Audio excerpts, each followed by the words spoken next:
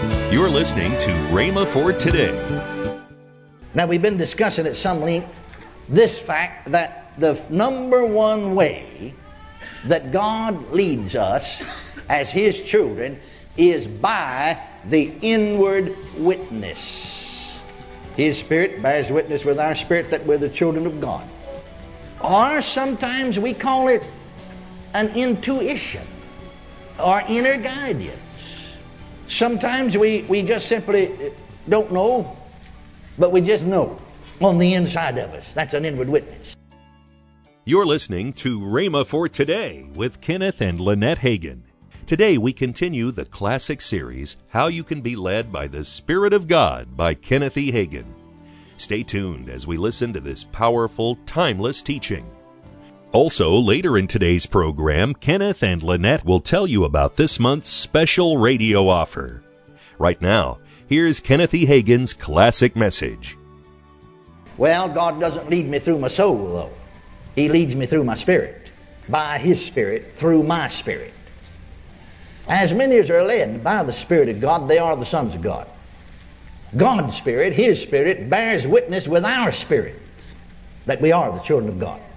Now, we've been discussing at some length this fact that the number one way that God leads us as His children is by the inward witness. His Spirit bears witness with our spirit that we're the children of God. Or sometimes we call it an intuition or inner guidance.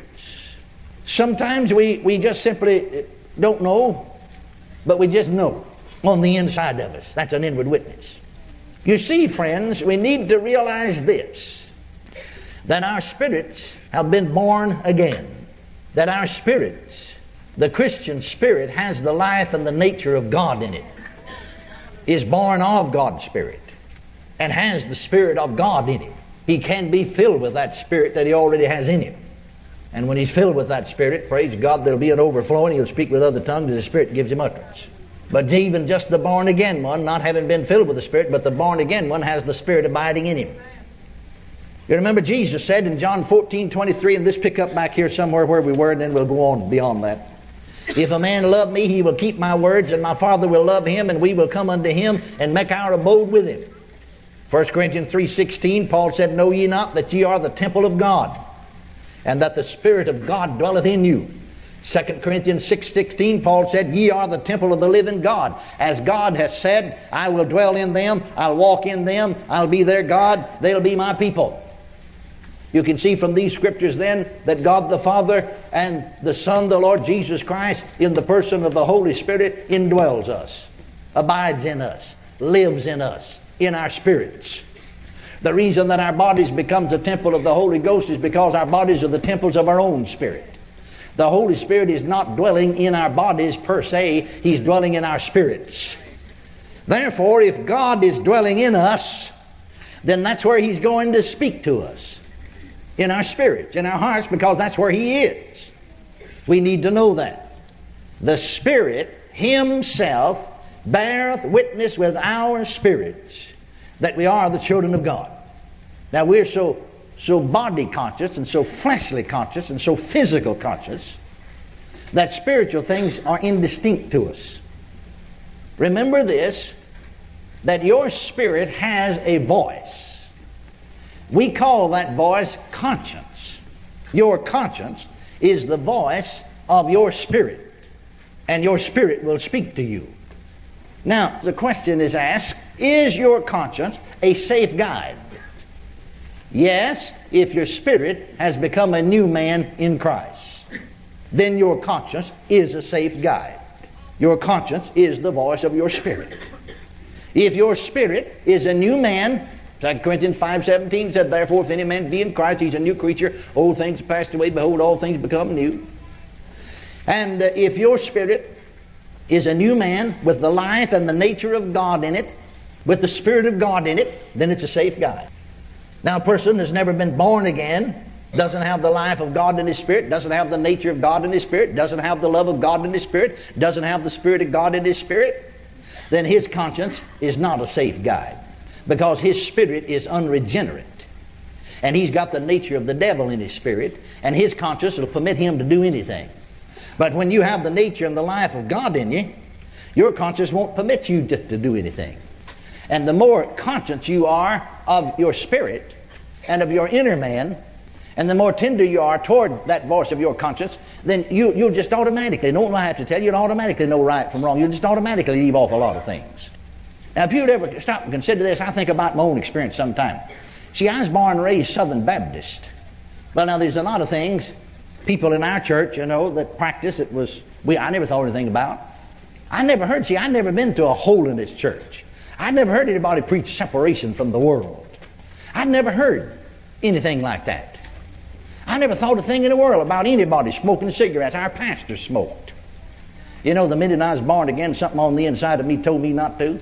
And I never had done it much, but as a kid you thought it made you groan, to try to suck on a cancer stick. The minute I was born again, something in here told me, and I said to the Lord, I'll never smoke another cigarette as long as the day I live. I'd never heard of the Holy Ghost, never heard anybody say it was wrong or it was right. Never thought a thing in the world about it. If you'll be tender to your spirit, you'll leave off a lot of things. Amen. That's absolutely the truth about the matter. I thought about it later. Well, how come me to say that? But you see, my spirit was enlightened. He'll enlighten you through your spirit. That's the way he'll enlighten you, is through your spirit. And the minute that my spirit became a new man, I learned early to let my spirit dominate the outward man. See? You don't have to be preached to. You don't have to preach do and don't. Let your spirit dominate you. Let that new man on the inside of you be the dominant one. Don't let your body. Now your body will want to keep on doing things it's been doing because it hadn't been born again yet. You'll get a new body one day. Thank God for that. That'll be a great day, won't it? But we don't have a new body yet. So we'll have to put up with the one we've got till then. But you see, friends, God is dwelling in us, in our spirits. And the conscience is the voice of our spirit. Reason is the voice of our soul. Feeling is the voice of our body. Now, we as Christians, we don't follow feeling or reason, either one. We follow our conscience. Paul said, I always obey my conscience. A lot of times people want to go by feelings. Sometimes we use the word feeling, but we should explain what we mean by, we're really not talking about a physical feeling. Someone said, I feel the presence of God. We're not talking about a physical, that you feel the presence of God like I feel this Bible in my hand, We're talking about really a spiritual feeling or a spiritual sense. We sense God's presence. Maybe a better way to say it, I'm conscious of His presence. It's a spiritual consciousness. Now you can have that consciousness, and I guess I learned early because of experience. You can have that consciousness of His presence and fellowship with Him even when the body is not functioning. That's why you need to be careful. Doctors tell us this now, but I learned it by experience. But doctors tell us this now. I've had doctors to tell me this because they've learned some things. And we're all in the process of learning, thank God, that when people are unconscious, don't stand around that person, maybe medical science has given up, said they're going to die, but don't stand around there and talk death. They'll pick that up in their spirit, even though they absolutely, totally cannot contact you. Because you see, the spirit never dies. A lot of times people's spirits will pick up things. It is not necessarily that the Holy Ghost revealed to them, but your spirit just picks up certain things sometimes. I'm of the opinion we'll have greater development in this area, but you see, the church has never grown out of a babyhood stage because they know little or nothing about spiritual development. Nearly all of our worship is either in the physical or the soul realm. And we know little at all. Once in a while we'll touch that spirit realm a little bit, but because we're not taught, we don't know how to develop and grow in that area. But thank God we're on the way. Glory to God. Now then, this text said in Romans 8:16 that His Spirit bears witness with our spirits that we're the children of God. He doesn't bear witness with our bodies. Our feelings haven't got anything to do with it. I remember Smith Wigglesworth said something that blessed me when I first read it way back in the late 30s because it was so in line with some of my own experience. He said, I'm not moved by what I feel. I'm not moved by what I see. I'm moved only by what I believe. And then he went on to say, I can't understand God by feelings. I can't understand the Lord Jesus Christ by feelings. I understand God by what the Word says about Him. I understand the Lord Jesus Christ by what the Word says about Him. He's everything the Word says He is. Hallelujah. Well, you will not understand yourself by feeling. Understand yourself as a born-again, Spirit-filled Christian by what the Word of God says about you. And when you read what the Word of God says about you, whether you feel like it or not, say, yeah, that's me, that's me. I have what the Word says I have. I can do what the Word says I can do. I am what the Word says I am. And you will begin to develop spiritually then. Blessed be the Lord. Now notice Jesus went on to say, concerning the Holy Spirit, like John 16, 13, and 14. Remember, the Holy Spirit's in our spirits now. Howbeit, when He, the Spirit of truth, is come, He will guide. He will guide. That sounds a whole lot like as many as are led. Led, guide you into all truth. For He shall not speak of Himself. So the Holy Spirit will speak. No, this is not talking about speaking with tongues. The Holy Ghost don't talk with tongues. The Holy Ghost gives your spirit the utterance and you do the talking. That's not the Holy Ghost talking. That's you. He does speak. We'll get into that in just a little bit here now. He shall not speak, though, of Himself. But whatsoever He shall hear, that shall He speak. And He shall show you things to come. Now, whatever the Holy Spirit hears God say or Jesus say, He'll speak that in your spirit. Because that's where He is. He shall glorify Me, for He shall receive of mine, and He'll show it unto you. You're listening to Rhema for Today. Now, let's join Kenneth and Lynette Hagin. Hey, listen, hon, we have a great offer. Yes. And I want to talk about it in just a minute. We have the CDs, 6 CDs, How to Be Led by the Spirit of God, 4 CDs, The Name of Jesus, and the Believer's Authority CDs, 4 of them. And these are great CDs.